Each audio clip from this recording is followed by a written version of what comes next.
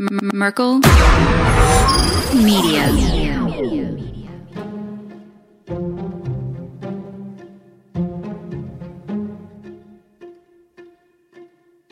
In the bustling heart of Miami, where the sun meets the sea, a new mystery unfolds.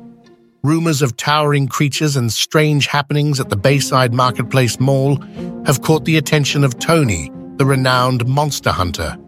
Eager to find answers, Tony gathers his team for an adventurous quest to hunt down these beasts.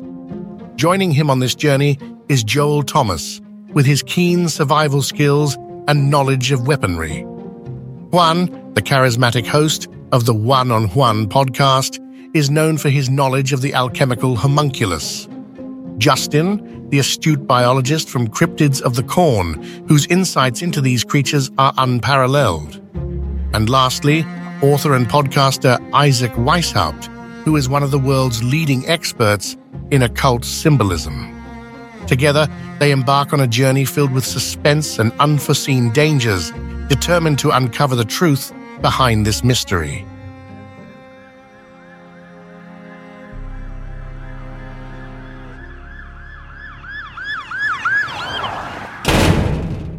All right, guys, gather up. We've got a real situation in Miami. The Miami Mall Monsters is what they're being called. They came through portals and left everyone running for their lives. Joel, you're our weaponry expert. What do you suggest bringing? Yeah, I've got the Nephilim Blaster 2000 cocked and ready to go. And I've been waiting to bring this new toy out, and I think that this is the perfect occasion. Absolutely. Make sure you bring the netting rigs, too. I want to make sure that these things come in alive if possible. Tony, I've got my sample kits prepared. If we manage to take one alive, I'll be able to collect, whatever monster stuff we get from one. Good thinking, Justin. Make sure you're prepared to collect samples of dead specimens, because that's probably where this is going. Juan, you're going to be our lead tracker on this one. Yeah, something tells me these things aren't natural. I'll be able to identify them and find them for us. They're homunculus. Yeah, you're probably right. Isaac, do you have everything you need? Now, I heard there was talk about these symbols where the portals open up, where these creatures came through. I'm going to bring my journals on symbolism. Maybe they'll tell us where these creatures actually came from. Yeah, that could be our key. Keep the journals close. All right, that's it. We're ready to... Hey, what's all this about? Are we having a garage sale or something? No. Jack, you're always out of the loop. Have you not heard about the Miami Mall Monsters? Wait, the Miami Mall what? All right, everyone sit down. Let's go over this one more time, especially for Jack.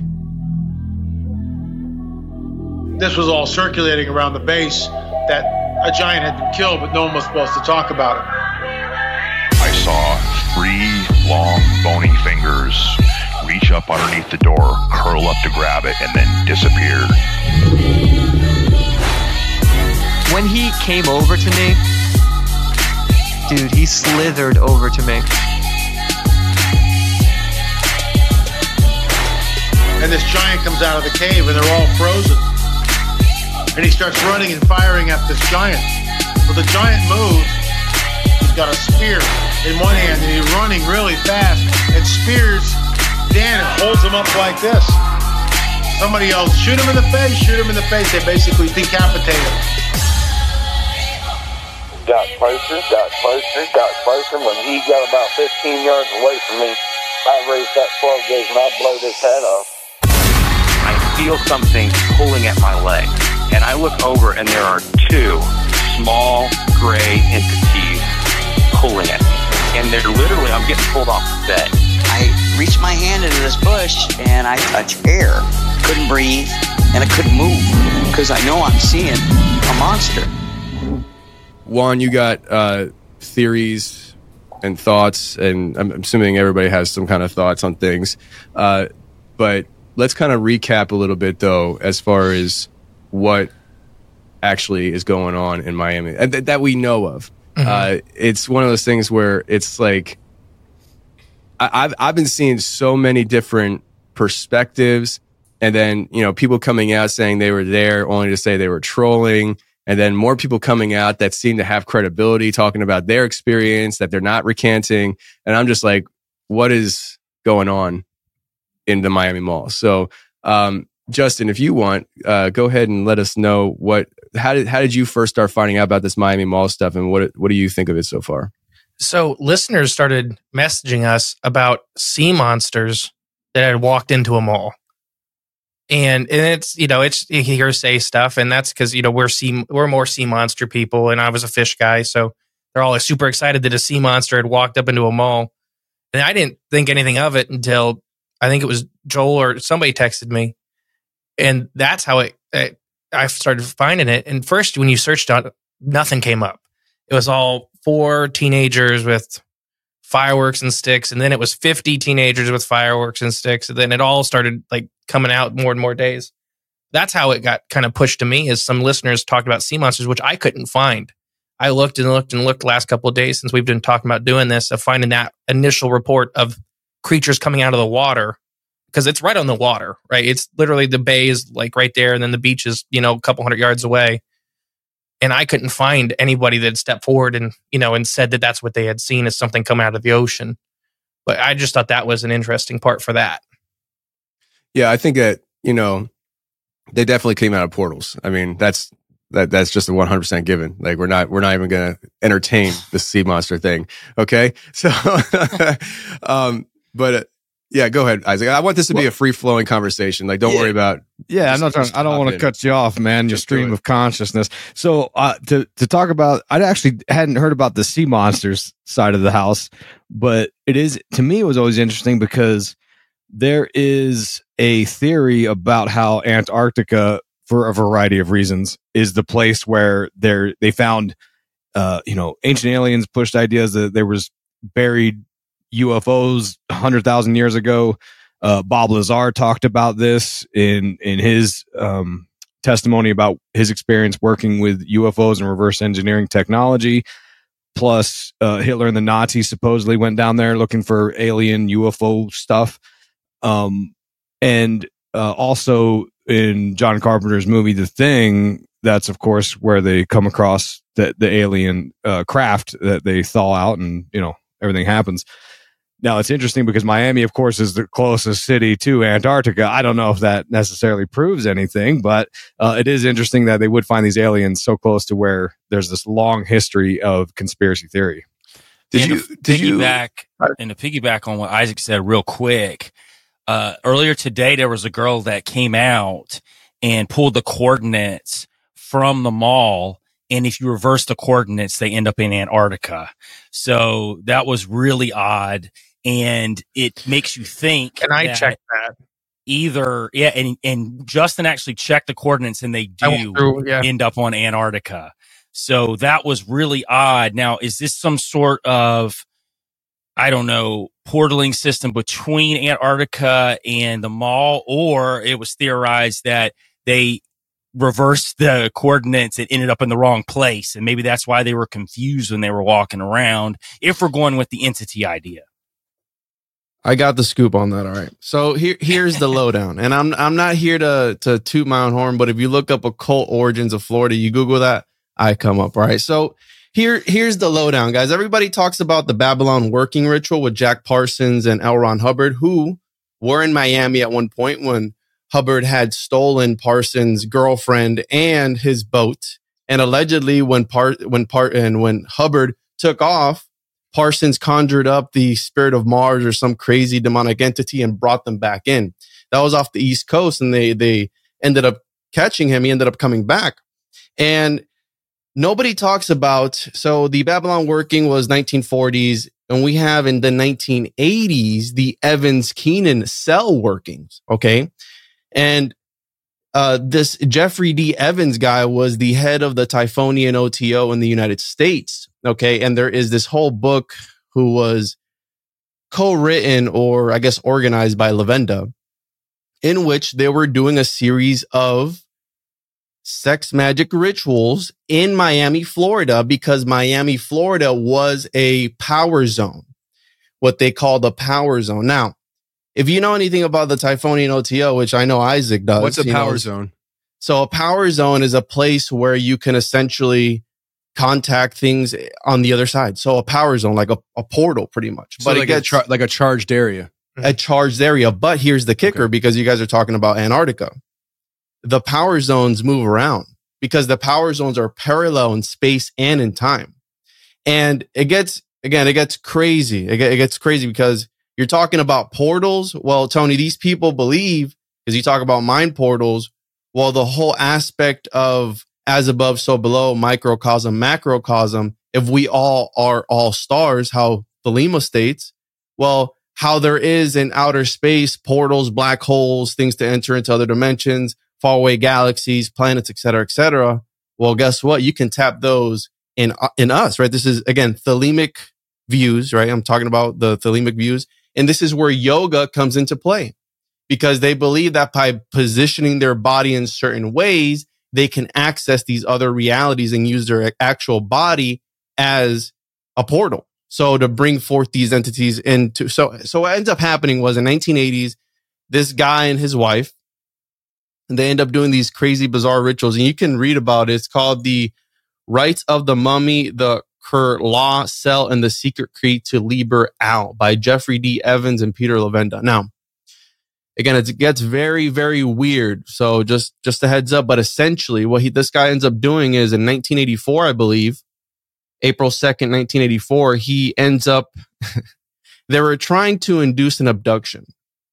And it ended up happening. And this guy ends up becoming impregnated by these alien entities. The guy, because I left out that he was actually a cross-dresser and he's cross-dressing during this magical ritual. Again, it's a whole crazy thing. So he gets up impregnated, not by a baby, but by this crazy secret mathematical formula in order to decipher Liber Al, the Book of the Law, by Aleister Crowley. And it's all ties into pi. So the string of numbers, 1 point, whatever. And essentially how pi is this key in other realms to be able to decipher their reality. Again, it gets very, very crazy, but this all happened in Miami. Okay. This all happened in this power zone that the head of the Typhonian OTO at the time, they were doing these sex magic rituals. And again, there's a reason why SpaceX is here. We have NASA here. We have Disney World, the most magical place on earth. We have all these different things, and we have the history of Florida is directly tied to John D. Rockefeller, okay, and our Federal Reserve System. I'm sure you guys have heard of the Tim Bent and Rob Skiba Federal Reserve interview that he's done, where at the Rockefeller Cottage in Jekyll Island was an old sacrificial site for the Timucua, which the Timucua in Florida have been tied to the Nephilim, these giants that were here. And there's evidence, again, this is all Narco-Longo territory where Florida was perhaps either the Garden of Eden or remnants of Atlantis. And that all ties into this Typhonian, Thelemic, magical Atlantean magic, right? With Bimini and the remnants and all that stuff. And we have this at the center of it all, the Bermuda Triangle, which is one of these gateways. Okay. So we have the H.P. Lovecraft elements of it, the Lovecraftian Cthulhu mythos elements, which, by the way, Lovecraft lived near the Bridgewater Triangle, which you just finished covering not too long ago. What do they have there? They have the same sort of thing. Entities coming through, UFOs, and the Typhonian OTO, according to Kenneth Grant's work, it's all about tying in magic as the form of technology to interact with these alien / demonic / whatever entities that you want to insert here. Okay. So I think that's why Florida has been at the center of a lot of things. I mean, there's a reason why the Florida man archetype is a thing, because I believe, in my opinion, the energy here in Florida, if you can't handle it, it'll drive you insane. It'll have you chewing people's faces off. I mean, there's dudes chewing other dudes' faces off here in Florida. You know, that was the whole thing for a while. That really tripped me out when I just graduated high school. I was like, what in the world? Could you imagine some dude just gnawing your face off? That's the Florida man archetype. Anything that you hear about, you go, must have been Florida, because it's crazy here. And it's a spiritual, it's spiritual. And I don't think, in my opinion, because I was on Christmas Eve, and I'll leave it towards the end. On Christmas Eve, I was right down the road at the Patricia and Robert Frost Museum, which I could see from the top where I was. I could look over and see the Bayside Marketplace. There's a nice area in downtown Miami, Brickell. I could see the Bayside Marketplace, okay, which is right on the water. So I was there Christmas Eve. Now, I'll leave it towards the end of what I think might have happened. But I think these things were not physical entities, but more of metaphysical, demonic entities. And my whole thing is, I don't know about you guys, but lately, and I talked about this a little bit a while back on my show, I've been seeing shadows in my peripheral vision. And I was just in Georgia, and I had a crazy one where I thought there was somebody walking up on me. I turned around, there was nobody there. So this has been happening to me more and more. And I actually talked about that on my show, and I had a whole bunch of people hitting me up. Like, hey, I've been having that too happen to me. It's like, what's going on? Is CERN on overdrive? Have they turned up, to 110? Like, what's happening? And I think this could have been part of that whole situation. Yeah, I mean, these definitely don't. I don't think that what people were describing, I don't think it sounds very physical to me at all. I mean, I've even heard, I think it was last night I was on a space on Twitter, and the guy was talking about, his experience. And I think he said that the bodies were almost triangular, if I remember correctly. Joel, you were in there, right? Did he say that? Yeah, he did, but he also said that they were phasing in and out of consciousness. So when he turned around, he saw them in front of him, and he said he wasn't scared of them because they were actively trying to harm anybody, but he said he was fearful of it. I didn't know what it was, and so he just kind of took off and ran like everybody else. There was a whole other report of the one guy that saw the nerd kids that came in with like some sort of box and went and sat in the middle of the mall and turned some sort of box on that created some sort of energy field around it. And he even drew, he's a graffiti artist, also a DJ, and he drew what came out. And it's very Shadow Man-like because the foot came out, the arm came out, and then it wasn't even really a head. It was more of like some sort of projection of some sort of head that came out with it. And he said that there were people that were concealed carry, started shooting at it. But the kids that came in, they just went in there and set it up and just started doing this. So again, we don't know what's true. The guy could be trolling too, but everybody that's had an experience there, from what I'm starting to gather, that these experiences aren't of flesh and blood, really. Like, it's more of entity forms, shadow forms, that's coming out of there.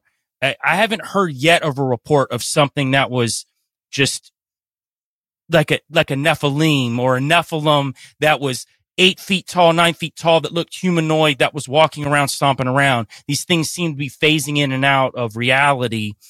And I am leaning more towards that as the more I've heard. Now, again, people could just be piggybacking off each other and saying, well, I heard this guy say this, so I'm going to follow along with what he said and put this similar story out.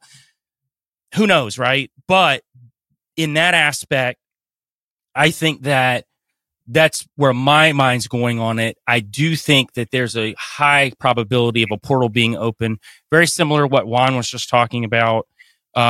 With anything Crowley was doing, Kenneth Grant talked about all that, the Amalantra workings, any of that stuff is very similar to probably what was going on there. If it was a portal that opened up. And I want to add too that according to Lavenda, because Justin brought up the sea creatures, sea monsters. Well, part of that is the Lovecraftian aspect of it, right? The Shadow over Innsmouth and all these crazy, where it's like these half fish, half humanoid creatures, right? Feeding on the townsfolk, whatever it is. They do sacrifices at the end of the year towards them, right? The deep ones, all these Lovecraftian aspects. Well, according to Peter Lavenda, Florida is the pull it up here. He refers to as not the fountain of youth, but the fountain of death. And according to Lavenda, Florida is actually the best place for the manifestation or summoning of these deep ones, of these great old ones, because, and I'm going to pull it up here. This is directly from that book. The old ones, in other words, had no use for their humanity. Other indications that Florida is a geographical and topographically ideal for the evocation of such entities, such as Cthulhu and Dagon, are the fact that they are geologically, where am I? Golly. Geologically, the region is composed of primarily coral, which is the melded bones of dead colonies of the type of primal sea creatures that represent the old ones. Astrally, in the fact that its shores are lined with mangrove swamps, mangroves being the plant of the old, indicating of the old ones, a type of tree that is especially representative of the old ones. There is the Everglades, a vast sea of grass, serving as a filter system to the inland waters of the North America, et cetera, et cetera. Then there are the bones of Florida, great quantities of ancient bones, some of them belonging to animals now extinct. And there have been numerous findings of bog people, completely intact skeletons of people because of the low acidity in the water here. They find entire bodies fully preserved with brain matter and everything, thousands of years old. So they have that. He goes on here, the coral caverns and tunnels that underlie the northern 2/3 of the state. The porous limestone has helped to create the phenomenon known as sinkholes. One of my fears is, and I did a whole video on this, we interviewed a cave diver here in Florida, and they go into these little holes, and rest in peace, because he actually died in a cave system like a couple months ago, the guy that we interviewed. And they'll squeeze into these little holes in these aquifers, and they come out and there's these massive cave systems. Well, the problem with that is the places that they were going to were underneath neighborhoods. So think about it. You're laying in bed here in Florida, and it could be 5-10 feet of limestone before you're at the top of 100-foot drop, because under there is a tunnel system and you're at the top of 100-foot drop. So whenever I'm sleeping here at night in Florida, that's what I'm thinking. I go, maybe underneath me is a whole cavern that people get sucked up by these sinkholes, never to be seen again. Okay. These sinkholes open up and the people are gone. They don't find them. Sometimes they've heard stories of them like screaming for help. There's nothing you can do. Once the ground opens up, you're gone. So we have here and then in South Florida, there was the spread of ancient African cults and their Santeria, Paolo, different versions of Vodun or voodoo. Now, I'm not here to piss anybody off, because I've gotten emails and stuff of people who are witches and practitioners of these things. Again, no disrespect to you, but I'm just reiterating the literature. Okay. So just a disclaimer there. And so we have this whole South Floridian magical community that was prevalent, especially in the earlier, 80s and all that stuff there. So, and during the 1970s, I posted about that story of Hysteria High, which was this private school that allegedly they were doing Ouija board seances, and this little girl got possessed and started screaming in a voice that wasn't hers, that she was the devil, that she was Satan. There was this other thing where this little boy jumped out of a window with superhuman strength, jumping around, demonically possessed. Again, these are all first-hand accounts. And come to find out, the Memorial Hospital on there, one of them, I had to ask my wife which one it was, because she's from Miami. And I was like, where's this hospital at? She's like, well, that's the one over by where we went to over here. And according to the Tribune, in the 1970s, they were treating up to 700 demonic possessions a month. That's crazy. Per month. So again, what's happening in Florida? Because we're having this Antarctica connection with, again, the Mountains of Madness, H.P. Lovecraft talking about this sort of stuff. And let's, for a second, right? We're on the confessionals. What if these portals align themselves, how we said, in space and time, but not only that, but geographically in some sort of weird way, they warp themselves together and they open up these parallel portals, if you will, where it's open here in Florida, but it's also open in Antarctica, or it's also open in Egypt, or it's also open in Australia simultaneously. I mean, these are all things we can think about and hypothesize about, right? Go ahead. I was going to say that you mentioned the Mountains of Madness, and that's the H.P. Lovecraft story that The Thing is based upon that we were talking about earlier. And there's a couple interesting elements here. Kurt Russell, who starred in The Thing, he was the pilot who first called in the Phoenix Lights case in the late 90s, which is very odd, right? He said he called it in because he thought something was weird, but didn't think much of it. And then it wasn't until later he saw it on the news, people talking about the Phoenix Lights, that he said, "Oh, that was, I was the pilot that called in the first one," which that weird lapse of memory again ties into so many abduction stories. But to tie into some of these occult elements, I'd like to zoom out for some people. I know Juan, he goes hard in the paint on the occult stuff. So some people might not be familiar with why this is even coming up. You're talking about Peter Lavenda and this Typhonian OTO, and Typhon, of course, is the a creature depicted as from the abyss, right? The serpent, so it would make sense, the watery abyss connection there. But a lot of the ideas are that there's occult magicians, and you can try to direct lineage from Jack Parsons to Aleister Crowley, even throw Joseph Smith from the LDS creation story to John Dee, and all the way back to the Book of Enoch, which is where the idea of the Nephilim come from. It's the idea that in the Book of Enoch, which is I believe it's 3 different books, there's this story about how before the great flood, Noah's great grandfather Enoch, he wrote this stuff down, or the story was from him, that the Watchers were these fallen angels that were kicked out of heaven, came down to earth, procreated with the women, and taught and created these giant alien hybrid creatures called the Nephilim. And if you read the Book of Enoch, they talk about how the Watchers were teaching the forbidden arts to all these people on earth. They were teaching them ritual magic and all these things. And that's sort of the short version of it. Then you fast forward to John Dee, who's this famous astrologer in the Middle Ages. I think it was about the 1500s. He was Queen Elizabeth I's advisor, and he was doing all these rituals to make contact with entities, which he thought were, angels and demons and things like that. And he successfully made contact with various angels, and they told him, "Hey, write down this sort of codex, and this is how you can talk to us." And it was this grid of characters, and they called it the Enochian language. And it's supposed to be the language that God spoke to Adam with, going back to the Garden of Eden. So John Dee, he did all this stuff and made all these contacts, had this vision of the end times, which arguably could be one of the motivations for why so many people are trying to manifest aliens or create a sort of catalyst to make a change in the world.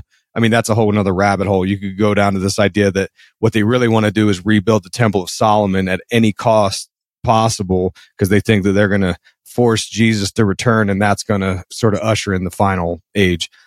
But anyways, John Dee writes down this Enochian language.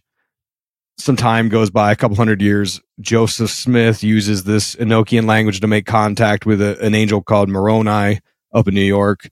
And it's interesting because Damien Eccles, the guy who, from the West Memphis 3, he, I'm sure you guys know his story. He got sent to prison for killing these kids because he was into Aleister Crowley and black metal music and Metallica back in the 80s. Then HBO did all these Paradise Lost documentaries, started putting holes in the police work, and Damien Eccles ends up getting released from prison on an Alford plea, and he gets out of prison and he continues to be this prominent occultist, and he's studied the occult works going back to before he was imprisoned. And he actually is fascinated by the LDS Mormon faith. He was actually in Utah and studied it, and I think it's because it proves to people who get into this stuff that you can in fact channel knowledge and wisdom from entities from another dimension, angels, demons, aliens, whatever you want to call it, or ultra terrestrials, as John Keel described in The Eighth Tower back in like the 70s. But anyways, so then Aleister Crowley comes along, and I think Joel mentioned the Amalantrah working. He uses that same Enochian language in 1917, 1918 to channel this first gray alien called Lamb. Then Jack Parsons comes along 30 years later, and he does the Babylon working, again, using the same language, using the Enochian language. And then from there, the Pentagon, the U.S. government, they start just funneling all these resources into studying this phenomenon, because they know there's a like a weaponized purpose they can use this for. If they can channel wisdom, technology, what have you, or do it before the enemy forces do it. And it's funny because they gaslight everybody. And that's one of the main topics I want to talk about with this Miami thing, is how interesting it is that the population, we have all these mistrust in institutions, the police force, the mainstream media. Nobody trusts any of these people anymore, right? And that, you could argue whether that's good or bad. I mean, you could argue it's bad because it could be setting us up for something worse, a more militant fascist dictatorship. Like, that's possible. That's one area where I do think they might want to take us, but it is good to question authority, always, absolutely. And the police force, they're allowed to lie to us. They really are. I don't want to pick on police individually, but as a force, as a whole, they do look at from my perspective, in my humble opinion, they do look at us as it's us versus them. So if you're not part of the police force, then you're sort of on another level. And they do have laws where they're allowed to lie to us. And that's why people always say, like, don't talk to the police, right? Which I actually, I get it, right? And look, my father was in law enforcement, so like I stand on both sides of this issue, right? But the police are allowed to lie to us, and that's why no one trusts it. They see with their own eyes. They say, that's an awful lot of police for sticks and fireworks. Yeah. And then there's of course a ration. Well, go ahead, Joel. Yeah, no, I didn't mean to jump in. Here's a thought. I thought about the whole police incident because I saw a lot of people online saying, if this was an alien agenda, or if there were entities involved that were considered from outer space, why was it just the police involved and there weren't any government agencies that were involved with this too, outside of maybe a couple of black Apache choppers that they saw in the air? One of my thoughts was, and it's just thinking outside of the box, were they all really police?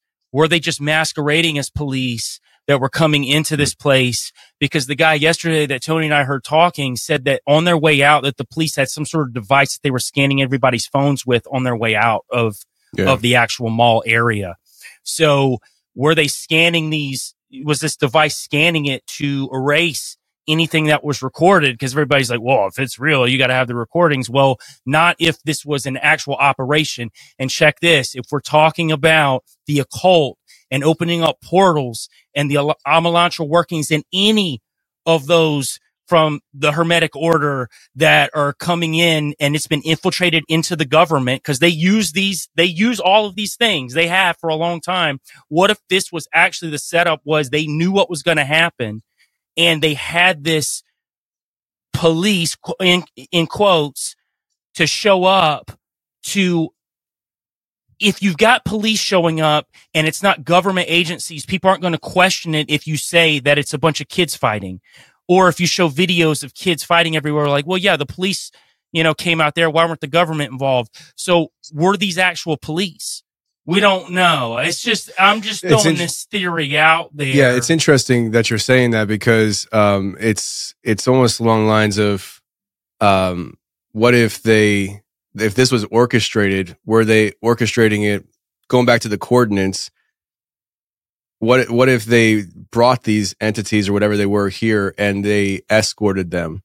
I mean, like, nobody knows what happened to these entities if this is all real, right? So I think they even asked the guy last night on the space if he saw where the entities went. He said no, and it doesn't seem like anybody has ever really seen where these things went. So what if these people, whoever they were, police or whatever, they actually come in to escort but they brought them in and then escorted them to wherever they want for their future purposes. RIPD. Oh my gosh. It was that whole movie. Isn't that the movie, the RIPD? The Netflix, yeah. So Isaac is bringing up, so you guys are all, what you talked about, Joel, triangular entities, Isaac, the Enochian. That's very important because I've even tied John D to Florida, right? The Harkness was a silent partner of John D. Rockefeller. They were involved in, right, with Henry Flagler, all the Henrys, the establishing of Florida. So that's a whole nother podcast. But the triangular, the accounts that you get from people who mess around with Enochian magic is, this whole argument of angels. Was it angels or was it angles? Right. So whenever they encounter these entities on the other side, similar to how our boy Evans got impregnated by this mathematical parasite, I guess a numerical parasite, if you will. They and it's interesting because Miami and Chaldean equals 11. 11 is the number of in Thelema of magic of, Abrahadabra has 11 letters in it. So like this number 11 is the magical number for in Thelema. And so we have the Enochian entities. And whenever somebody talks about that, again, it's very abstract. Like when they encounter these entities on the other side, they're very geometric in nature. Okay. And there's a reasoning why the tablets are laid out the way they are. And essentially what was happening with John D was he was being shown essentially another dimension and how to interact with entities on a parallel dimension. That's what scrying is, looking on the other side. And so what I'm thinking is happening, what if they were running, right? Let's say it wasn't physical. And let's say that they were manifesting these geometric type-esque entities into reality using Atlantean technology off the coast of Florida, right? The Bermuda Triangle and all that good stuff. And they were running some sort of psyop, or not a psyop, but a sort of operation to see what the effects would be on people. I mean, who knows? It's not the first time the government would have tested something on its people. It's like, hey, let's see how far we can contain this with social media, with the technology that's around, with all the cameras. Like, let's run this up. Let's use this Enochian tech. And Evans literally talked about how he had seizures. His seizures got worse. And he was actually driven insane from the download that he got of the abduction and impregnation of these alien technologies. And really quick, the whole Kerr law system was it was all about powering a transmitter/receiver setup, which is operated by terrestrial agents of the old ones. And it was about the manifesting of various things, the solar child or mother goddess. So again, bringing forth, like the Babylon working, wanting to bring forth this femunculus, because she was a woman. So a sort of homunculus-esque type of thing, right? And bringing forth, but it was going to emerge, right? The dragon/crocodile entity, right? This Sebek Ra type of creature against Egyptian was going to emerge from the mud swamp, which is the Florida Everglades. Okay, so we have this connection of manifestation of this entity and the solar child. Well, NASA, SpaceX, Disney World, all these corporations that are aligned along the 28th parallel, well, the 28th degree of Templarism is the sun degree. What is Florida? The Sunshine State. What is there a lot of in Florida? There is crocodiles, alligators, reptilians. I mean, that's the whole thing. So I think, as somebody commented, I think it was David from Nephilim Death Squad. He was like, I hope the Nephilim start here, because he's in Florida. I hope they start here. And I was like, well, it's funny you say that, because there's a good chance they could start here because of X, Y, Z. You know what I'm saying? And that's the thing. I mean, one second. When we talk about these entities, when I say entities, I do that loosely because I don't know how to define it. When we're talking about these things phasing in and out and not seeming physical, I still think that these things could be very physical, just not presenting themselves in a physical manner. And so when you were bringing up the idea of the Nephilim and stuff, that's something that I believe about the Nephilim for sure. I do believe that they transcend dimensions today. And I think that just because what you perceive is not doesn't seem physical, doesn't mean it can't be physical. And so with what people were seeing, I mean, it really could have been something where they were perceiving or seeing something that later became more physical. I believe I'm pretty confident when I say that the longer these things are in this realm, the more physical they become. And so we've seen that actually just out of Florida, the that real famous Dogman video that I always refer to comes from the state of Florida, where the guy filmed it on Facebook Live. And so that was a very metaphysical thing that was caught on video.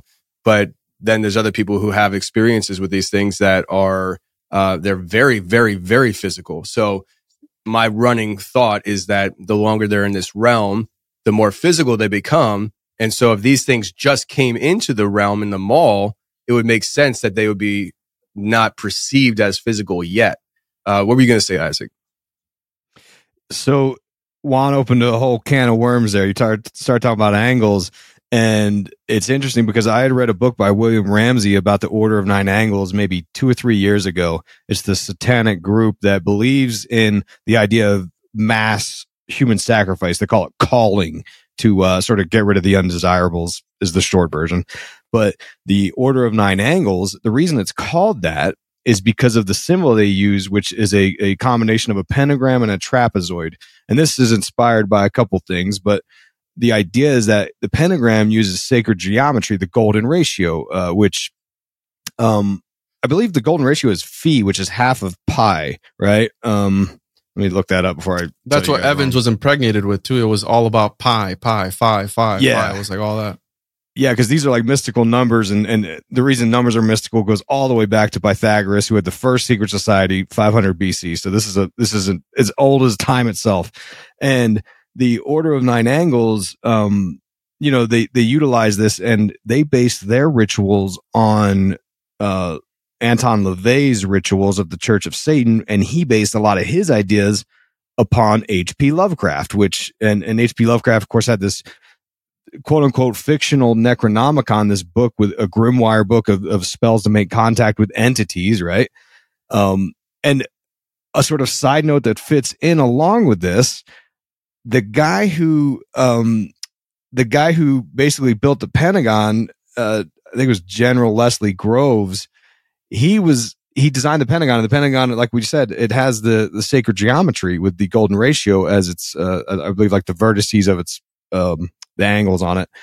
But he also was the director of the Manhattan Project, which is what gave us the atomic bomb.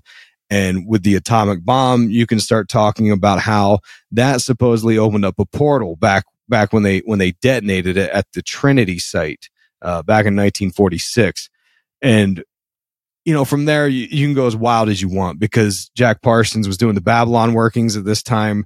The first actual UFO crash that's pretty well documented is called the Trinity crash. At the same time, happened like within the same week as the Trinity test on the 33rd. Because I'm sorry, on the 33rd parallel. That's right along where Zorro Ranch of Jeffrey Epstein too. Yeah, and it just opens up this massive can of worms, and I don't know. You just get my brain going on all these things, because I do feel like all these things are connected, and that's why I'm always pushing my Twin Peaks stuff on you guys. 'Cause Twin Peaks depicts. I started, bro. It depicts every single one of these elements, and you got to stick with it, because as you guys know, I couldn't. I tried to watch this show for 10 years. I always thought it was stupid. I'd get halfway through season 1. I was like, this is dumb. Why am I watching this? Give up. And I got so sick last winter, I finally just sat down and plowed through it. And I mean, it just blew my mind. It's an initiation, Isaac. That's why it's stupid. At first, the first season, it's like, what is this garbage? Because I'm halfway through season 2. This shakes the tree. It just shakes everybody. Like, I get out all the normies.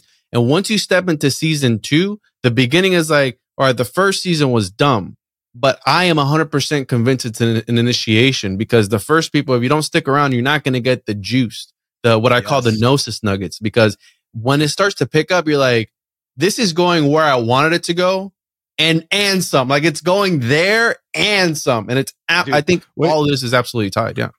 Wait till you get to season 3, dude. You're going to be blown away, because that's how I felt about it. It kind of ebbed and flowed as did my interest of whether it was a good show or not. I got through season 3. I said, holy crap, there's a lot going on here. Yeah. And then I read Mark Frost's book. Mark Frost is him and David Lynch were the two minds behind this whole Twin Peaks universe.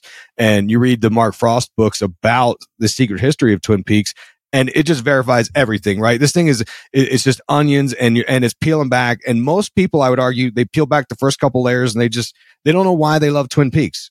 And people like us who research this stuff, it resonates on some weird level and I have a hard time describing it with words, but they were clearly tapping into some of these occult concepts. Yeah, it's funny. I'm proud of you, Isaac. I got a text message from Isaac a couple weeks ago, and he's like, "Dude, Mark Frost follows you on X," and I was like, "Who's Mark Frost?" I said, Tony, what are you doing? Yeah, you have to capitalize on that. No. Yeah, Mark Frost knows it all. And I've said this before, like, and I'm not the only one because I actually read this after I thought it.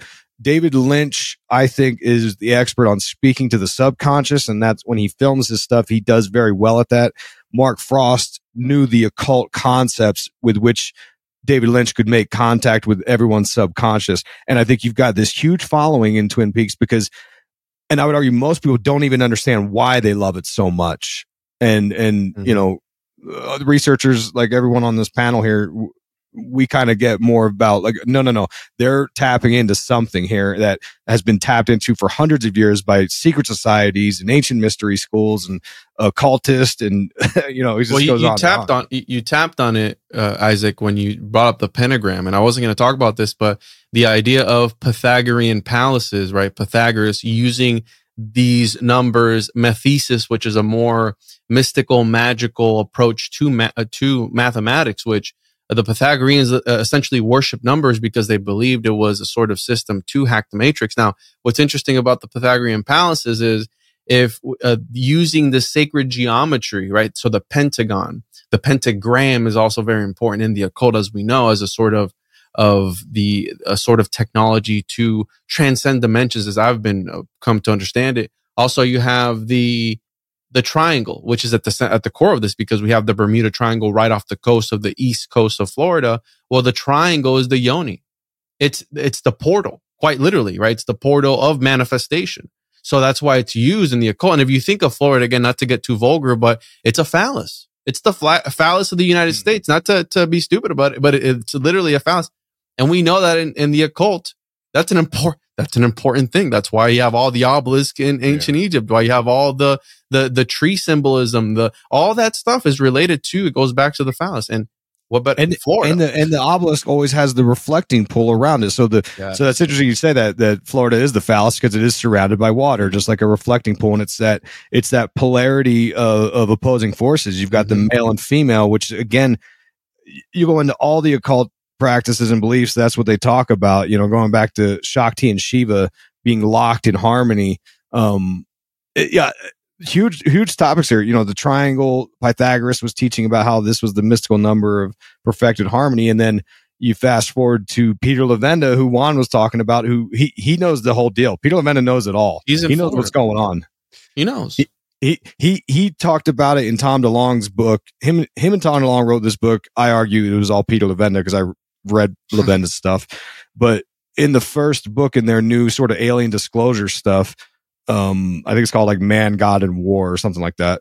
He talks about how he lays out all this Gnostic framework, and then he talks about how there's a connection between the triangle and the circle, because in ritual magic, the practitioner stands in the circle, the magician stands in the circle and conjures entities in the triangle. Mm-hmm. And he said that what if it's the other way around, that people see crafts and they see triangles or they see circles usually. Sometimes they're cigars, whatever. Or cubes too.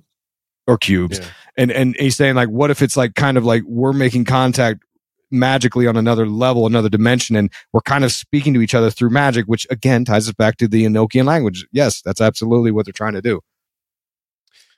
Absolutely. Wow. Tony, you were talking. You were talking earlier, Tony, about these spirits of the Nephilim coming through these portals, right? And then maybe being able to take hold of a more solid form, right? I believe that's where your mind was going with that. Yeah. Well, I mean, let me just clarify real quick with what you're saying. Not just spirits, like actual real, like flesh and blood type entities that are able to not be flesh and blood consistently.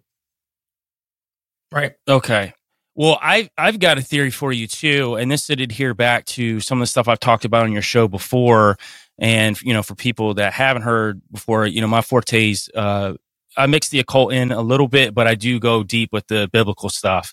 And one of the things that I was thinking about with these entities, are they the spirits of the dead Nephilim that are looking for host bodies? Now, if you go into any Nephilim lore, at the deluge, at the flood, when the Nephilim were killed, at least the ones that were bad, and that's a disclaimer to people to go back and listen to the last episode I did on the confessionals about good Nephilim, but we're going to talk about the bad Nephilim that died at the deluge. Their spirits had no place to go. So after the flood, they are considered the demonic entities that are looking for host bodies. You know, some people get it a little twisted when you're talking about fallen angels, or as Aleister Crowley would talk about, the secret chiefs, or any of these guys from the Hermetic Order would talk about, which I think they're one and the same. And just in my opinion, these fallen entities cannot take over a host body. They could avatar someone, but they cannot take over a body. These dead spirits of the Nephilim or Raphaim or Emim, Zuzims, any of these Anakim, or any of the names that you see in biblical terms of what these Nephilim are, when they die, they're looking for host bodies. Now, I thought about something, Isaac, when you were talking about Typhon and him being, you know, of the water, basically, more of a dragon, the, you know, son of Gaia and Tartarus. By the way, Tartarus is in the Bible as meaning hell, also. So you got Typhon, and it made me think of, in the Bible, in Job, it talks about in Job 26:5, the dead tremble, those beneath the waters and those who dwell in them. In the Hebrew, the dead is Raphaim or Rapha, and it's also used to mean ghosts of the dead, shades, or spirits. So it made me think about, okay, you've got this correlation between, you've got the Bermuda Triangle there, you've got cave systems underneath, obviously underneath Florida, obviously underneath this Miami area. Are these spirits that came through this portal, are they the spirits of the Raphaim or this Rapha, these shades that are coming through to possess people or find host bodies? And one of my theories has always been that not all, but some of these gray entities are created as meat sacks for these old Nephilim of old to inhabit.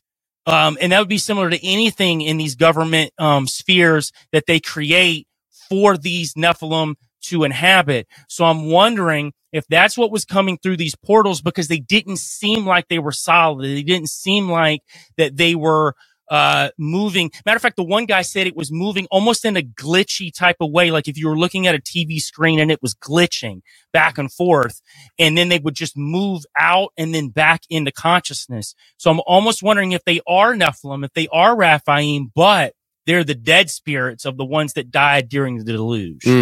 Yeah, there's a spiritual battle component to this. I wrote 2 books on aliens the last couple of years, and in my research, Willie Strieber talked about how he felt like the soul was the big issue for these entities, these aliens, whatever, right? Because he felt a sort of separation of soul from body. People who have near-death experiences will say they have similar feelings. John Mack had this idea. Bob Lazar, he said that he saw documents about how mankind was genetically modified from aliens and how the aliens referred to our human bodies as containers. So there is something to that. And then you talk about the skinwalker, the skinwalker theory that there's these entities that can't inhabit a human body for a long period. So they show up as werewolves and aliens and all this other stuff. Man. So with this mall situation, and this is a question probably for Juan and Joel and Isaac, because I don't know. But you guys were talking about the significance of Triangle and the Bermuda Triangle. If Miami had this happen, could we expect to possibly see things happen in Puerto Rico and Bermuda, as well as the other 2 points of the Bermuda Triangle? Well, it's interesting because growing up, I was born in Puerto Rico, and you can quickly see how, because I want to believe I literally have a reptilian head and an alien right next to me. Okay. I want to believe in this stuff. I'm a skeptic. I'm a researcher. And I'll be the first to tell you, like Joel knows, like I'll be like, these dudes are capping, bro. Like there's no way, like this isn't real. Like give me more. Like that's me. And that's why I'm researching this stuff. So if I'm always skeptic, retort to Juan with that it is real. And I'm going to tell you how. So Joel will be like, no, dude, this is definitely real. I'm like, no, bro, it's not. And in Puerto Rico, we have the chupacabra.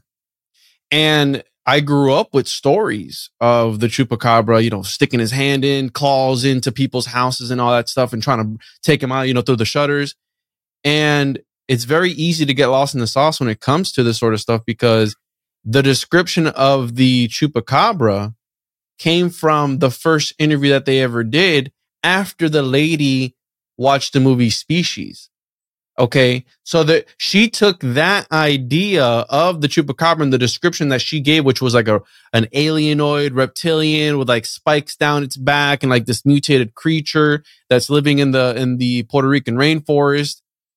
And then that's what everybody took, and it became a sort of collective egregore thought form and really spread out. So I'm when I'm listening to these stories about this happening here in Miami and all these different ideas that we're getting, it's like, is that the psyop? Is that what they're trying to do to try and bring forth this thing and use us as the manifestation and tapping into some sort of ancient occult power in the land, whatever. I don't know. But as far as Puerto Rico, I can't speak on Bermuda, but in Puerto Rico, there is a lot of UFO sightings and there is a lot of weird things that happen.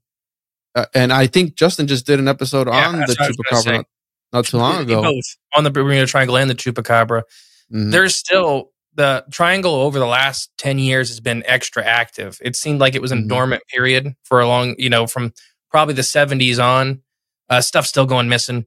The weirdest thing is the alive green fog that's being described. And then everything from mermen coming out of the ocean to steal chickens from locals on Bermuda and the Bahamas, to the lights in the blue holes, where there's Kraken-like entities guarding what they believe is either the entryway to Atlantis or Puerto Rico technologies now. And in Puerto Rico, there's been, a few videos of exactly what you're talking in Puerto Rico of these lights underwater moving quickly around. So there's been at least 2 or 3 that I can think of in Puerto Rico. Oh yeah, same cave system. So it's all the same cave system from Florida, Puerto Rico to the Bahamas. It's all the same thing. So there's a cave system that goes from one point to the other? Yeah, it's all the same thing. It's like, so when you go to the islands, like Puerto Rico, for example, or the Bahamas, there's fresh water in those holes on the island a lot of the times. Yeah. And it's actually probably coming from mainland Florida. But there's the blue holes out in the ocean are humongous. There's even the nuclear submarine testing ground, which is in the middle of the Bermuda Triangle that we talked about in our show that nobody really talks about ever. And there's a lot of OSUs, or not, the submerged UFOs coming out of the water happen right there in basically this little grid square of saying no one's allowed to go here. And all these UFOs come shooting up out of the ocean there. But the triangle's definitely becoming more active.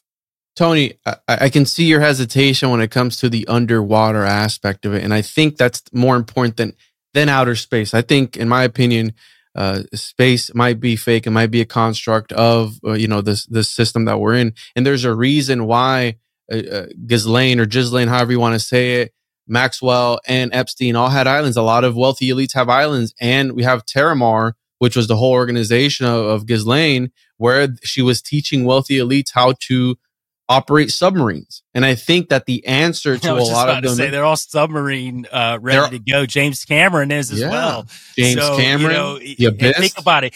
It took him how long to come out with Avatar 2, and then he was learn how to pilot a submarine, and he's going underwater. Then all of a sudden he's like, "Yeah, well, I got it now. I've got Avatar 2 for you guys." Bruh, I think the answers are at the bottom of our oceans, and right off the coast of Puerto Rico is one of the deepest parts of the Atlantic Ocean. There's a drop, a very deep drop, and I'll say this. I mean, Crowley was a mountaineer. He climbed mountains to try and obtain magical powers. Or what if it was the inversion? What happens in the inversion? If you go down into the bottom of the Mariana Trench, what happens? Do you acquire certain? I don't know. I've never been there. Have you been there, Joel? Yeah, no. I mean, and I agree with you. I'm with you 100%. There was no hesitation on my part. I actually have I've talked about this sporadically over the years, but when I first started the podcast 7 years ago, there was a guy that reached out to me who showed me a UFO coming out of the ocean. And when I saw that, I mean, that was, 2017. So things were a lot different when it came to perception and what UFOs were and things like that back then. When I saw that, I was like, okay, so what's going on underneath these waters? And there definitely could be, we could go into a whole slew of things when it comes to going down under the water, what's down there. Even, I hate to retread it, but even down to the idea of what kind of portal is down there that lets you get into other realms and maybe even travel to other locations within this realm. There's a lot of weird things. I have those pictures. I'll try to remember to post them again. I posted them throughout the years on Instagram, but real quick, the story about it was, I think he was in Canada and he had, there was a storm coming in off the bay. And so he was taking video of the storm. And when he took the video of the storm, he went back and he was trying to find a cool frame where the lightning was striking to take a screenshot for a picture. And at the point of a lightning strike, there is a flat disc shaped craft that is coming out of the water. And I have like 2 or 3 frames of it. And you literally see it shooting up out of the sky, all while a lightning bolt is striking. So that's how fast this thing moved, is that within a lightning bolt, it was gone. And so, it's pretty fascinating. That kind of woke me up right back then to the idea of what's going on underneath the waters. And, I think what you guys are talking about with all this submarine talk and stuff, I'm like, oh shoot, like we got. Well, Bill Cooper, he's my red pill daddy. Bill Cooper, he talked about that was one of his formative experiences to believe in a lot of conspiracies. Is he saw a USO flying out? His first one. Yeah, and I think it was after that he saw the documents, and he always questioned whether or not he was supposed to be, whether he was fed those documents and that information, or he was supposed to see it and leak it. He wasn't sure. He saw one, and then L. Ron Hubbard, who was part of the Babylon working rituals with Jack Parsons, he had the Sea Org, and he had the 3 ships out there: the Diana, the Athena, and the Apollo, which ties into the ideas of goddesses. And Athena is depicted as an owl. That ties us into Twin Peaks and all this stuff. Well, we have the I like watching terrible movies. Meg 2, which that's the idea of going at the bottom of Mariana Trench. I just watched that the other day with my pushing with my through kid, and going into another section of what? That is real. Yeah. So there is a layer of sediment, kind of. It's actually like hyper condensed, like salt water. So it's actually like almost like a thick slurry of salt that sits on it because the thermal vents on the bottom of the ocean are heating it up, but it gets colder, then it hits warm. So it literally looks like dirt. If you watch, there's videos of eels that'll venture in. There'll be dead stuff floating in that layer. And you'll see eels that'll brave it and try to grab something out of there. If they spend just a couple seconds too long, they die of toxicity. So it's extremely poisonous to all forms of life. Whoa. There you go. So yeah, that would be a hard barrier between. But for the Puerto Rican cave, you just reminded me, Juan, is that it's one of the largest cave systems in the world, and it's absolutely banned from human exploration. Mm-hmm. And it got banned during the Puerto Rican Chupacabra outbreak in the 90s. Really? And they were, And they're artificial caves too, because they have a ton of artificial tunnels that they've made, the government, that are abandoned. And there's videos, and I've tried to get a contact that can only speak Spanish. Try to get in contact with this guy who went viral for going into one of these systems, and it's just miles and miles and miles of tunnels that the government was like, yeah, we used them, and then we don't use them anymore. It's like essentially Puerto Rico's hollow. It really is, because it's like the tip of this ancient limestone chunk of rock. And same with Florida, and same with the island chain. They're pretty much eroding away, and that's just what's left is this corpse of an old mountain range, essentially. Wow, that's wild. Absolutely. So let me ask you guys a question about this this claim that they were kids. So I've been trying to kind of take all the information in about this thing and, try to logically look at stuff. One, I would say, I don't think so. Like we kind of hit on this a little bit earlier. If something happened, they wouldn't tell us anyways, right? So we can kind of put that on the table. What the police and all these officials saying that, nothing happened. Well, if something did happen, they would say nothing happened anyways. But when it comes to, like, say, the fireworks angle, could that be an explanation as to why they would shut down airports and flights? Just thought that, if their thought is that, say, there's 50 kids, but they don't know approaching the scene, that there's all they know is there's a lot of people shooting off fireworks at different people and things like that. Terroristic ideas start circulating around the responders, and all of a sudden, like, ground all aircraft until we figure out what's going on here, because we don't want anything getting shot at planes. Just trying to be devil's advocate with that thought. Yeah, I thought of that too, Tony. You could punch enough holes in this thing that to me, I'm kind of, I don't know, you take it or leave it. It's not definitive enough for me to just stand behind and be like, no, I'm going to die on this hill that those were aliens. But you're right. Look at how they handled the Phoenix Lights. You had the largest witnessed UFO event in history, and they made a whole spectacle of it. The governor, Fife Symington, came out and made a joke about it and offended all these people. And then years later, he comes out and he's like, yeah, man, they told me to do that. And it's like, dude, like, I don't know why anyone would just trust. What's that? He was in the alien suit. He comes out in the alien suit. Was that guy? Yeah, he had a guy in an alien suit come out. But yeah, so it's like, and that's what I was saying, is that a lot of people, and a good example of this is, look at the Epstein files came out, right? Mm-hmm. And the mainstream media is kind of talking about it. All these people are talking about it. Then Cat Williams comes out the next day and he does a whole thing where he's airing out celebrities in Hollywood. And people believe Cat Williams, right? Like, more people are tuning into Cat Williams. At least this is from my perspective, and maybe how I feel. I'm more tuned into what I want to hear what Cat Williams has to say versus what Fox and CNN want to tell me is in the Epstein files, or, and not to mention, like, I don't believe, like, okay, they gave us some filtered, I'm sure they're not going to give us all this damning information on the Epstein files anyway. So it's like, nobody trusts those things that much. So I don't know. We're just in a weird place right now where people got this sort of weird red pill the last few years, and there's a battle to sort of guide all these people, and everyone's fighting to get them down their path, and I kind of try to observe and see what's going on, but it's really hard to know what's happening. But it is interesting that there are a lot of rational reasons. Like you say, they're fireworks. It's like, well, that could have easily been mass shooting. I mean, they could have thought that was mass shootings.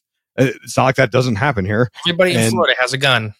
Yeah, like, that's very possible that was just the police reacting. But I still think, like, that's still a lot of damn police. Yeah. I don't know, man. No, I agree. I mean, like, there's so many things that kind of put it, like, as that's a little excessive. Right. And yeah, because look at Uvalde. How many the videos I've seen, it didn't look like there was that many cops there, and that was right, obviously a horrific thing. I don't know. Yeah. The first story they pushed publicly was 4 teenagers in the mall with sticks and some fireworks causing it. They cut power. They shut down the airports. They cut power to 6 blocks. All these people are running video, and all those videos disappeared really fast. And then immediately, like a day and a half later, the police walk it back, and they say, no, it was actually 50 teenagers in the mall. We did not cut the power. And the police just came out. I just either seen this morning or yesterday night of recording this, that they said, no, we did not shut down any air traffic. No airspace was shut down. So they went from saying they did do all this to they didn't do all of this within a 2-day period. And isn't there, like, actual proof that they did? There's some kind of, like, you can look that stuff up. Yeah, they definitely did. But they went back there. So they're trying to backpedal that enough. A lot of the videos of these teens fighting, where some of them were really old videos, like, there's groups of teenagers fighting. You can find videos of groups of teenagers fighting and push it. One of the teens that kind of got blamed for it said that he was, like, just in his car and a beer bottle got thrown. So he stepped out and he got arrested on the, saying that he was one of the ones lighting off fireworks. That was one of the kids they said they had arrested, because they said they arrested like 6 or 7 of the quote unquote perpetrators of this. So they already backtracked. There's, I think it was yesterday morning. So that would be, what is it today? So that'd be Saturday. They said they did not shut down traffic control, and they did not cut the power. And you could see where there's videos of them cutting the power, because it's just blink, and all this stuff goes black. Yeah, and there's other things that have kind of popped up over time here with this as well, that just kind of make you think, okay, maybe what is actually going on here? Because did you guys see the video of the I don't know, guy. I don't know how old he is, but he called his dad, who's actually running for sheriff in Miami. Yeah. And his dad's like, I can't talk about it. What do you mean you can't talk about it, bro? Like, what do you? It looks staged to me, Tony. You think that looks staged? But if you look at your dad, from what I understand, if you look up that guy, like it's literally his dad who's running. It's him. Yeah. Like, anyways, but there's this lady who came out a few days ago. She's got over 600,000 followers on X, and she does like Bitcoin and different things. Like she's not in this space. And she came out and recorded a video, released it on X, saying that she was in Miami in her car when all this was going on. And she retells her story of how it all went down from her perspective. She wasn't in the mall. So like, if you're thinking like somebody wants to be part, like grifting off this, you're putting yourself in the mall. I was there. This is what I saw. She said, I wasn't in the mall. I was in my car. Now, remember, this lady has a huge following. So it's not like it's not like she needs any, like she has more followers than all of us combined. And so she says she's in her car and she hears the siren. She sees the police. She gets out. She asked somebody who was absolutely frantic about what was going on. And the person that she talked to said there were creatures in the mall. And so she's like, this person's like crazy. So let me find somebody else. But she gets her phone out and she said the police came running over to her right away and shut down the phone thing. They're like, no phones. And so like and then she also said that, and now remember, she was in her car. She gets out. So I don't know how far away she is from the scene. She's in the area, but I take it she's not very close. And she says that she saw something that wasn't human. She doesn't know what it was. She was very vague on it. It wasn't like she was trying to give details. She's just like, whatever I saw, it wasn't human. And so when you hear things like that, I just sit back and I'm like, just knowing that if something happened, they wouldn't tell us anyways. I'm thinking, for me, and maybe it's because I want to believe, I'm like, something happened in Miami. And and I want to go find out. If 300 cop cars showed up to anywhere else in the country, that's a terrorist attack. Yeah. I mean, that's that kind of level of stuff. Or somebody's blowing something up. Like, it's that crazy. And then they're just saying it was now 50 teenagers with sticks. That's technically they would be terrorists if they're from another dimension. Well, here's the best part too. There's been a whole mix up of the days as well. So what they're saying is it happened on the 2nd, but footage of kids fighting actually happened on the 1st. And now the police reports went from the 2nd to now the 1st today. As a matter of fact, I looked at the one you sent over to me, Justin. They moved it to the 1st. Yes. So there was an incident that happened in a close by area, but not at the mall. And there were people that were filming it. They're merging it into this first date and saying, oh, this is when it happened. So they're muddling the truth. So again, I'm with all you guys. We don't know. We really don't, but we do know they're lying. I think that's one thing that everybody here can agree is that they're not telling us what happened, no matter what it was. Even if it had nothing to do with entities or aliens or whatever, something went down there that they don't want us knowing about. And then, as being, conspiratorial minded as everybody here is, our minds are going to start working overtime because we're now going to try to put the pieces together of what actually happened. And if they're not going to tell us the truth, then honestly, people's minds are going to, go wild. We're going to go to the furthest place possible, then, maybe reel back in. And I love that. Yeah. And by the way, I love that. And they're okay with that because the reason why I don't think they tell us the truth is because they don't have the full answers. And if you come out and say, hey, there's this thing, but we don't really know anything about it, that looks supposedly weak. Whereas, open-minded free thinkers like us would probably say, well, I respect that. Yeah, let's figure out what this is. That is weird. But they look at it, it's why politicians lie. They got to look like they got it all under control. And look, everyone, you're safe and secure with me. And they can't tell you the truth because they don't know the truth. And another angle of this is in Freemasonry, the 33rd degree, which is the highest degree of the Scottish Rite of Freemasonry. There's a motto they use called Ordo ab Chao, means order out of chaos. And, Bill Cooper, again, my red pill daddy, he had a whole like 30-hour series called Mystery Babylon, and he talked about Order Abkeo, and he said this isn't strictly a Freemason thing. This goes back to ancient cults from hundreds of years ago, and they knew that if you wanted to seize power and to really control people, you have to instill enough fear and chaos that people are begging for order. They want the order. So you promote this idea of chaos. And this is what Ronald Reagan was talking about when back in 87, he was at the UN and he said, "Oh, I wish there was an alien threat. We could all band together." He was saying it out loud because he's an idiot. And this is what these globalists think. They're trying to promote, because I take it to a spiritual realm. I think there's a spiritual battle. It's the age-old story. I don't know of any other rationale for why all this weird stuff is happening. I think that they believe in this concept called the Great Work. They have to do whatever it takes to instill this Luciferian global government. And I don't know precisely what that looks like. I just know that that's the angle of they think Lucifer is really the real God to them, and they want to make this utopia fantasy world that will actually be a living hell. And this goes, and I'm not the first one to say this stuff. Go back to there's an Orthodox monk named Father Seraphim Rose. He was telling us this in the 60s. He wrote a book called Orthodoxy and the Religion of the Future. And if you read that, you'll be complete convert red pill, because you're like, dude, this guy knew what was going on. In the 60s, he talks about how science fiction is here to manipulate us in the entertainment world, because they're all pushing occult new age ideas because there's an end game for them. And it was followed like a script for the last 60 years.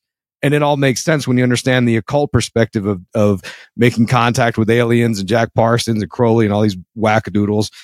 Because I say they're wackadoodles, but I do think that their practices are authentic, meaning that they do work. And I think that's why people like the Collins elite in the Pentagon, they've been studying this as well for all these years. And that's what kills me is the gaslighting when was just a couple of years ago, they said, okay, we've been researching UFOs. We called ATIP, and it wasn't really fruitful. It's like, dude, you guys are so bad at lying. Like, you've been doing this since Project Sign and Grudge and Blue Book. You guys have been doing all this stuff. Net and didn't get any of them. Yeah. And so what you're talking about, Isaac, to quote, so this is C.W. Ledbetter, which I know you know that from the Theosophical Society. He's making a comment on Crowley, because you just mentioned Crowley and how their systems work. We know this. Like, I do believe that the occult is a real thing, and I do believe that they're tapping into forces that are not understood, not misunderstood, but not understood because we don't know. And he's talking about, this is in 1894, and he's commenting on Crowley describing entities by Crowley as certain vast stars or aggregates of experience. So he's talking about the great old ones, the deep ones, the outer ones, right, outside of space and time. And Ledbetter in 1894 says, and this is from Beyond the Mauve Zone by Grant. He goes, if we ever do come in contact with them, it will most probably be on the purely physical plane. For in any case, their connection with our astral plane is of the slightest, since the only possibility of their appearance there depends upon an extremely improbable accident and an act of ceremonial magic, which fortunately only a few of the most advanced sorcerers know how to perform. Nevertheless, that improbable accident has happened at least once, and may happen again. So this is 1894, C.W. Ledbetter of the Theosophical Society, talking about coming in contact with these entities, maybe perhaps through ceremonial magic, right? The world's a stage. A lot of these things seem staged, and so I think that plays a role into it, but it could happen on accident too. They might just pop in. Hey, how you doing? Oh, we're at a mall. Let me go buy some new Nikes or something like that, right? And then I think Ledbetter was part of the sex magic push. Sorry, Joel, right to you. But sex magic is the idea that you can open these gateways to these deeper processes of below conscious thought. Mm-hmm. And I think Ledbetter and the Theosophical Society were pushing that. Sorry, Joel, go ahead. No worries at all. So it made me think you were just talking about projects, and I wanted to bring up today Project Bluebeam, because I know that this is a huge buzzword in the community. It has been for the past 4 years, and honestly, it's being used incorrectly, mostly by people online. Anytime they see something that they think is fake or whatever, they will respond with a comment with just 2 words, blue beam. And most of these people don't really understand in context of what blue beam actually is. Serge Monast and Omar Falali actually wrote the book. It wasn't even a book. It was more of a paper. They wrote several books together. Oddly enough, the two died 2 weeks apart in 1996, both with heart attacks, and neither of them had any heart conditions. So that was a real strange thing. So I do think that Serge Monast was onto some stuff for sure. When most people hear the words blue beam, they think holographic images that are projected to trick us into seeing something that's not there or an alien invasion. But actually, when Serge wrote it, though, he broke it down because it was a NASA program, and there were 5 different aspects to this program. And the first one was an engineered earthquakes and hoax discoveries. So apparently there's going to be, according to him, earthquakes, and these discoveries that they find all across the earth will show us that the religions of the past don't exist, and it will move our minds into a state of accepting something new. Something I've heard you say, Isaac, a lot in the past is the new religion's what? The no religion, right? So that's something that you've always said, and that really rang true to me when we're looking at this whole blue beam thing and where we're moving in this spiritual warfare that's going on, because the next step is the big space show in the sky. He doesn't talk about UFOs, though, really, except it being them trying out new things and maybe showcasing UFOs as them working on the equipment. But really, the entire operation is built on a second coming of Christ or some sort of God, whatever God that is in the vicinity that you're in culturally will be represented in that area. And everyone will coincide all at once and realize that this entity or these aliens or whatever are here to lead us into the future. I don't think that alien sightings, or even if the thing in Miami is real, that I don't think they're going to be fake like that. I think that when these entities are revealed, and Juan was just talking about it, them being in the physical realm, if they're in the physical realm, I think that if blue beam is used as it's supposed to be used in the Serge Monast document, that blue beam is actually to move us away from God and move us into a place to be controlled more by whatever entities that they bring in as gods to us. So I do think that these entities will be revealed. I think we're going to see them. And I sadly think the people that think everything's fake are going to be wholly deceived when this actually happens, because they won't know what to do, because they won't know how to accept what's in front of them. I call them the geopolitical conspiracy theorist only. They only believe in this geopolitical realm of control, and they don't see how that the occult is highly connected to politics, highly connected to the entertainment industry. These people believe it. Listen, you don't have to believe it, but they act on what they believe. And if they do that, they will control you. And if you're not aware, at least somewhat, of what's going on, you're going to be deceived in the end. Just in my opinion. Amen, brother. I dig that. There's a idea of predictive programming that people in the conspiracy world have been talking about forever, and it's the idea of of instilling these ideas and themes below the subconscious level. And I don't know if I mentioned this already, but there's a neuroscientist named Jeffrey Zaks who talked about building cognitive models, meaning I watch a TV show, there's aliens on the show, my brain has to do some work. It builds a cognitive model of, oh, there's these alien things. But then your other part of your brain has to come through and say, yeah, but that was just fiction on a TV show, right? So they do this predictive programming over the years. And one idea, I think, Juan, you were touching on this maybe, or maybe it was Joel, sorry. But someone was saying about how, in a way, events like this start making people conceptualize and sort of maybe even believe in aliens. And in a way, maybe the occult practices are that it can manifest the reality of aliens. And what's interesting is that Stanley Kubrick in 2001: A Space Odyssey, there was a fictional storyline. I think this is just in the novel, not the movie, written by Arthur C. Clarke, of course, who was big into all this stuff.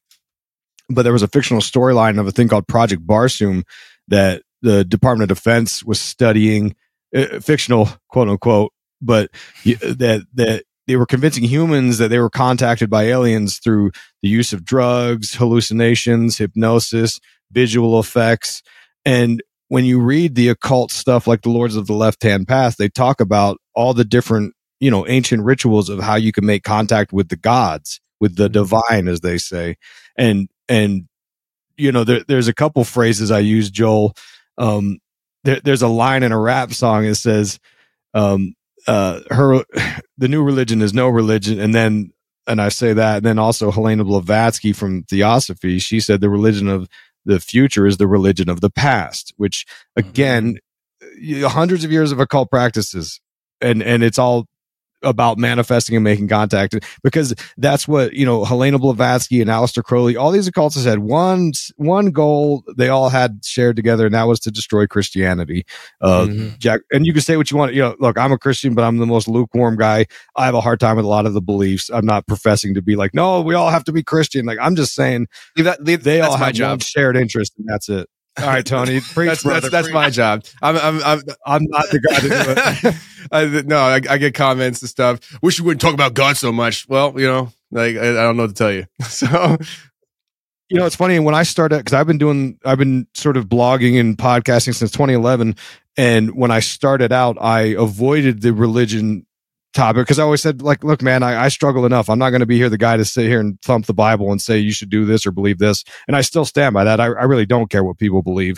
I have a hard enough time myself trying to, be a good Christian. But the truth of the matter is, maybe I don't even know how many years into it I was, 6, 7, 8 years into it, when I finally just came around and said, you can't avoid it. It boils down to spirituality. When you try to rack your brain about why this is happening, what is happening, all the occultists, they flat out will tell you the truth. And it's just where it goes, and it has to go It's there. funny because like you said, you can't avoid it. And it from the occultic angle, the conspiracy angle, the paranormal angle, it all points in the same direction. And homunculus. Exactly. Homunculus. It's always the homunculus. But all paths lead to homunculus. I mean, it's literally, if you, at some point you just got to cross that path. And if you don't, then you're just putting on those blinders just to, I don't know, to make yourself feel good that you don't have to adjust any way of lifestyle on your end. I don't know. At the time of this recording, I'm trying to think, okay, so this is so on my Thursday show, there's a little nugget along these lines inside that episode for the members. I get a little moody, but that's for the members. I just think that there's a lot of people that kind of avoid the spiritual aspect of this stuff when it comes to everything we're talking about. And I think it's mostly for their own comfortability. Because everybody's fine with talking about, magic and black magic and this, that, and the other. But as soon as you bring in the other side of it, it's like, oh, well, you're speaking, Christians. So speaking of magic, though, somebody, I think it might have been Juan, was talking about the South Florida magical community. Was that? I'm assuming that was you, Juan. You said something? Yeah, and by that I was referring to the Santeria Paulo Afro, what they call it, Afro something or other, but essentially voodoo, right? So the dark magic, and I don't mean that in a disrespectful way. So along those lines, the reports of teenagers coming in the mall with a device, and then these things came out. Could that have been something that was connected to some kind of Floridian magic community? So I've heard of stories, and I don't know if you had this guy on before, but he runs this exploration YouTube channel. He was on Rogan, actually. I don't know, but I could have swore I've heard him on your show or not. Anyways, people often confuse my show with Rogan. It's just, it is what it is. Yeah. He found there's an old abandoned space. They were testing rockets, an old abandoned rocket testing facility over down in Homestead off of US 1. The locals know what I'm talking about. And he said that he went there because you can go and there's still a freaking rocket in this silo, right? And that was the early, I don't know what years. And essentially, allegedly, he found some like satanic ritual site within that rocket facility, the abandoned facility, and the idea of maybe South Florida being more open to, I mean, there's Little Havana, which that's the whole thing down there. And it ties into the Hysteria High story of the 1970s, where allegedly the owner of that school was a santero, right? He would dress in all white and he would have the necklaces and everything. And to fetch it and say that maybe there wasn't somebody with a device that went in there and like a genie in a bottle or a djinn in a box opened it up and wanted to mess around with people, I wouldn't rule that out. I wouldn't rule that at all. I mean, that's essentially, yeah. I mean, I think that's a real thing. And again, no disrespect to anybody and anyone's religion, but that could be something that could possibly be of that angle. And I do think that was a lot of cops for a fight. And the way I heard it was that the day before, how Joe was saying there was a fight, and now people are mixing up the two. Now, to talk about what Isaac was talking about, Kevin Spacey and the whole Tucker Carlson thing, where some people say that wasn't Kevin Spacey, some people say it was. Well, he said one thing in that whole spiel that he was going on about that really stood out to me the most, because I've talked about this a whole bunch of times. And it's when he talks about, he goes, when the fiction and the reality intermingle together, that's when it really, something along the lines of, that's when it really, sets me off. I'm paraphrasing. And that's essentially what they're doing now. Mm-hmm. They're taking the fiction and the reality. Whenever you watch a movie that says based on true events, it slaps differently. Like you go, yeah, oh, this could have happened. Like, and then you're left to wonder what part is the real part. Mm-hmm. It could all be real to you if it's real to you. And that's the dangerous part of it, because this is where you step into chaos magic and everything, right? And what's they're saying in chaos magic, I say, is like, everything is permitted, nothing is something or other. You know what I'm talking about? The whole chaos magician saying. I don't know the phrase, sorry. I'll find it, but it's essentially like everything is permitted. And the everything is permitted is like, well, you can adopt any said God for one purpose, use it for that ceremony, chuck them out. And that's why Honor Money, which is tied to the founding of Florida, which is tied to John D. Rockefeller, and all these guys. Well, on our money, it says, in God we trust. And I've always made the joke. I go, yeah, but which God? Because we don't know. We assume it's the God that we all know and love, right? Jesus Christ and everything. It's like, yeah, but to these people who were in secret societies, part of the Hellfire clubs and all these things, we don't know what miscellaneous gods that they were worshiping. And it's on our money. But hey, here's all these sigils on our money. We have the all-seeing eye and this pyramid at the back of it. But hey, in God we trust, everybody, right? And the monetary system is one of the biggest, right? So you talked about the Order of the Nine Angles. The money system is one of the biggest sacrificial systems that there is. We're sacrificing not only literally people for money, but figuratively, we're sacrificing our next generations, our kids' generation and their generation. They're going to live with all this debt that's left behind and God knows what. So that's one of the biggest sacrificial systems that there is, the money system. People die over the military industrial complex, and it's all run by these people. Say, oh, these guys weren't occultists. It doesn't matter if they were or not. Maybe they're being controlled, and who knows? I'm just rambling now, but who knows if Juan, you know what? I don't want to go back too far, but you were talking about the Joe Rogan thing with the Python cowboy who was out investigating the Aerojet facility at Everglades. I actually did a show about it. And when you watch the video, there's a doll he comes across that's got snakes wrapped around its neck. Yes.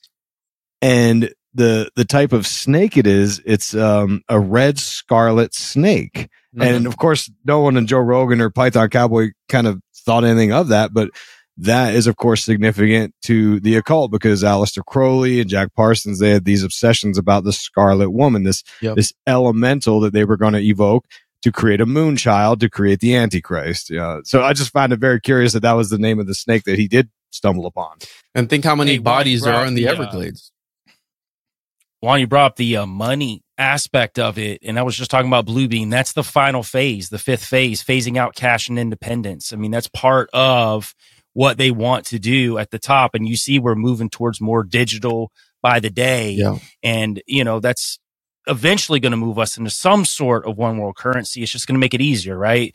And I do think that that's a part of all of this. But, these entities and everything else is just the mixing of fiction and in reality, and to the point that we don't know what's going on. And then we're running around like chickens with our heads cut off. And I think if we realize at the end of the day that this is a spiritual battle and we can ground ourselves in our faith, I think at that point you realize there's nothing to fear, and you understand that a lot of this is fear mongering. And then you can wholly base yourself in that. And then you can start seeing through the mist a little bit more. At least for me, it's been that way. Mm. You know, we were talking, I forget how my thought process went there. It's usually how it works. But there is a guy, I know people hate when I do this, but I really can't reveal which guest it was on my show. But there was a guest on my show that after we were done recording, he talked to me about his experiences working within, I forget what department he was in, but governmental department, and it's some kind of space stuff. And he talked about how before every rocket launch, there would be black masses that they would do. And that's like something that you hear about. But then when I have somebody who actually comes from that world, and he's like, no, that's exactly what they do. It kind of puts a whole spin on that whole, I'm sure you guys heard of it, the NASA T- thing. You guys hear about that? So I don't know if there's, I guess let's call it a conspiracy theory, but it's this idea that NASA and the whole Satan angle, and the reason why they say T- is because that's the letter of the alphabet missing out of NASA, and so it's T- and NASA. If you add those things together, it spells Satan. So I just you guys never heard that before? I mean, that's kind of fun. That's a fun little conspiracy. Yeah, Jeez, look at that. I'm educating you guys now. Look at that. Let's go. Parsons actually would recite the hymn to Pan before every rocket launch. Parsons. And the interesting part of Pan is related to panic. And what do we have in a lot of these different scenarios? Panic. Right. And the idea of that really, and I think they take that and they relate it to Baphomet in some sort of way, right? We know Baphomet's real big in the occult community. And the fact that this situation happened in one of the most wealthy parts of Miami, Brickell, which is like their, it's like a whole exclusive island, whole bunch of high rises and all this stuff downtown. That's the money aspect right there. Money's flowing there, so there's a lot of money going through those parts. And how you're saying, maybe it was some, I hate when people do this in the occult community and then the conspiracy community is like, oh, it was all a ritual. So yeah, well, what kind of ritual was it? It's like, oh, it's just a ritual. All right, but could have been, I don't know, it could have been a ritual. I mean, that you have the Miami Circle, I don't know if it's how far it is from there, but it's an old ancient site, right? With astrological alignments and all that stuff. So that could play a role into the Tequesta people of the, the ancient area. And who knows if they're powering that? And what if they're pissed off that they were, wiped out and taken out? And now all over their ancient sacred sites are higher. You literally have the Miami Circle, and right next to it is a freaking apartment complex, like a whole building. It's like those people, I don't think would be happy about that, And I do believe that spirits linger. And I think maybe, who knows, if it was some indigenous spirit that was terrorizing those people. We don't know what they built that place on. And there's a reason why it's there. Brickell Island, Miami is there for a reason. It's not there just because. So, yeah. Well, guys, I think that this was a good conversation. And if you're ready, I'm ready to get to Miami and go find ourselves some Nephilim. So, do it. I pick everybody up on the way in the bus. I think I'll pass everybody. Perfect. You're covering gas too, right? Yeah, we'll take care of it. Don't worry. Sounds good. Joel, don't forget the Nephilim blaster at home, please. Okay, last time was a debacle. So, yeah, I got it. Anyways, guys, I appreciate you hopping on with me and talking about all this stuff. I just when I saw the Miami stuff happen, I actually saw it a few days before it started popping off. And what was crazy about it was I literally saw on X, somebody posted something. I remember seeing the video of all the police cars, and I took a screenshot of that tweet or X, whatever you call it these days, because I was like, I got to remember to go back and check this out, whatever this is, because it's like creatures in the mall, whatever. And then that screenshot's just gone. And so then it started popping off a few days later, and I was like, yo, I gotta talk about this. Like, this is too juicy. I think the audience would be pissed if I didn't do a Tuesday show about the Miami Mall Monsters. So that's what we did. Before we get out of here, just let everybody else know. Everybody let the audience know where they can find you. We'll start off with Juan, then Joel, then Justin. Can I go last because I have a confession for the confession? Okay, so we'll start with Joel, then Justin, then Isaac, then Juan. Yeah, you can find me at Linktree/Joel Thomas Media, and you can find me on any platform at Joel Thomas Media. I've got a lot of cool stuff that I'm working with Tony with Marco Media. New podcast is on the way as well, so that will be dropping in the next few weeks. But you can catch me there to see whatever's happening. Yeah, you can find us at cryptosofcorn.com or on Facebook, Instagram, all that stuff. You find the podcast anywhere. We're ripping off Tony again, and we finally got our members space up and running. So we just did that. But yeah, there you go. This is a great panel, by the way, Tony. Good job. Everyone on here is impressing me. So thank you very much for inviting me to this group. One last thing is that these rituals, they're not just about promoting and propagating symbols. It's about paving our minds to accept new realities and new truths. So just kind of keep that in mind, because what I do is I always study. I have a podcast called Occult Symbolism and Pop Culture. You can find it everywhere. And we talk about symbolism in film and television, pop culture events and things like that, and talk about the Illuminati, conspiracies, and aliens. But, I think there's a bigger goal at hand, and I think the more we can wrap our minds around it, the better we'll be off. And I also have a website, IlluminatiWatcher.com, where you can get all the information. And then I've written a whole bunch of books, a couple on aliens. You can find all of them on Amazon, self-narrated on Audible under Isaac Weishaupt. All right, thanks. And before we get to Juan, I'll say that could we? I gotta be guarded with how I say this because I don't know what YouTube standards are. But could we be living in the reset that was talked about a few years ago? And the idea of, I kind of did a video on this, it looks like 3 years ago now.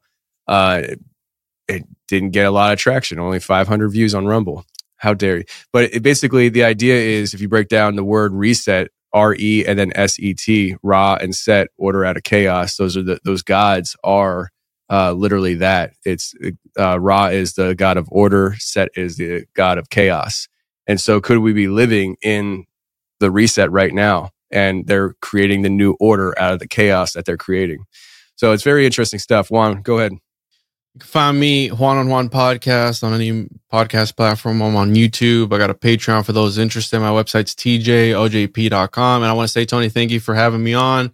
Joel, Isaac, Justin, I love you all, Tony. And also I'd love to host you guys. You guys want to come down and also shoot a documentary or something? We'll hook up with Bigfoot Stacy, go hunt for the skunk ape. We'll go to the Crowley cottage and we'll go hunt for some Nephilim.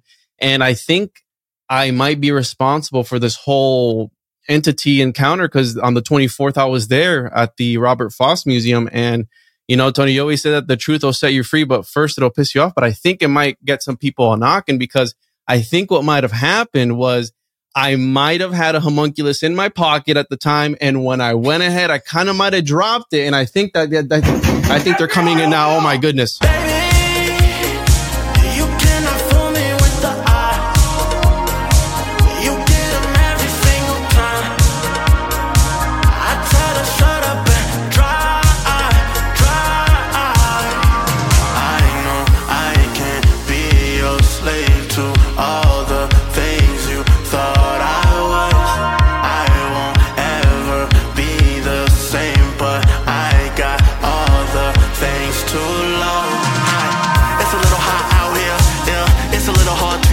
Away from enemies, from revenge, be near. To avenge my peers, I confess my sins right here. When a pelican swim and the great whites fly, aboard Noah's Ark and enjoy thy ride. But the Matrix don't care, we enjoy Cloud 9.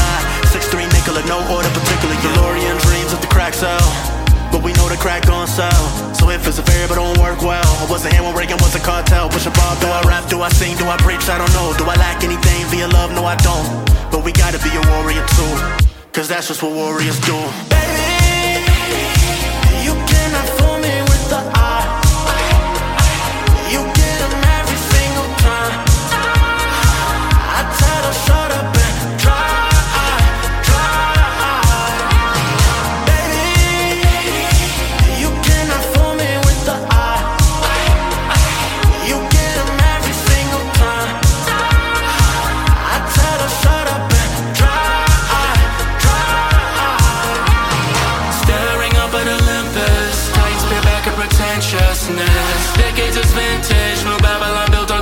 righteousness. Clash on the road to Rome, where gladiators are broken, but ain't no breaking us all. Yeah, they just wanna take the air, encode, download the air, teleport the chopper. I'm a rebel like hair, double helix, intervenings with Jesus. I'm a chimera, looking at these gold years flying by fair false. They cutting it off of the food too. Analytics they used to recruit you. Wars are painting their sex on your Sun Tzu. They don't want an individual, just a carbon copy. True spitting that manicotti, yeah, I'm talking saucy. All they wanna build is a prison world full of pet Tamagotchis. Like a kamikaze, got me out of body like I'm Goku SS3. They wanna push me to the center like a cell. They wanna split up at the center of the nexus, me. They want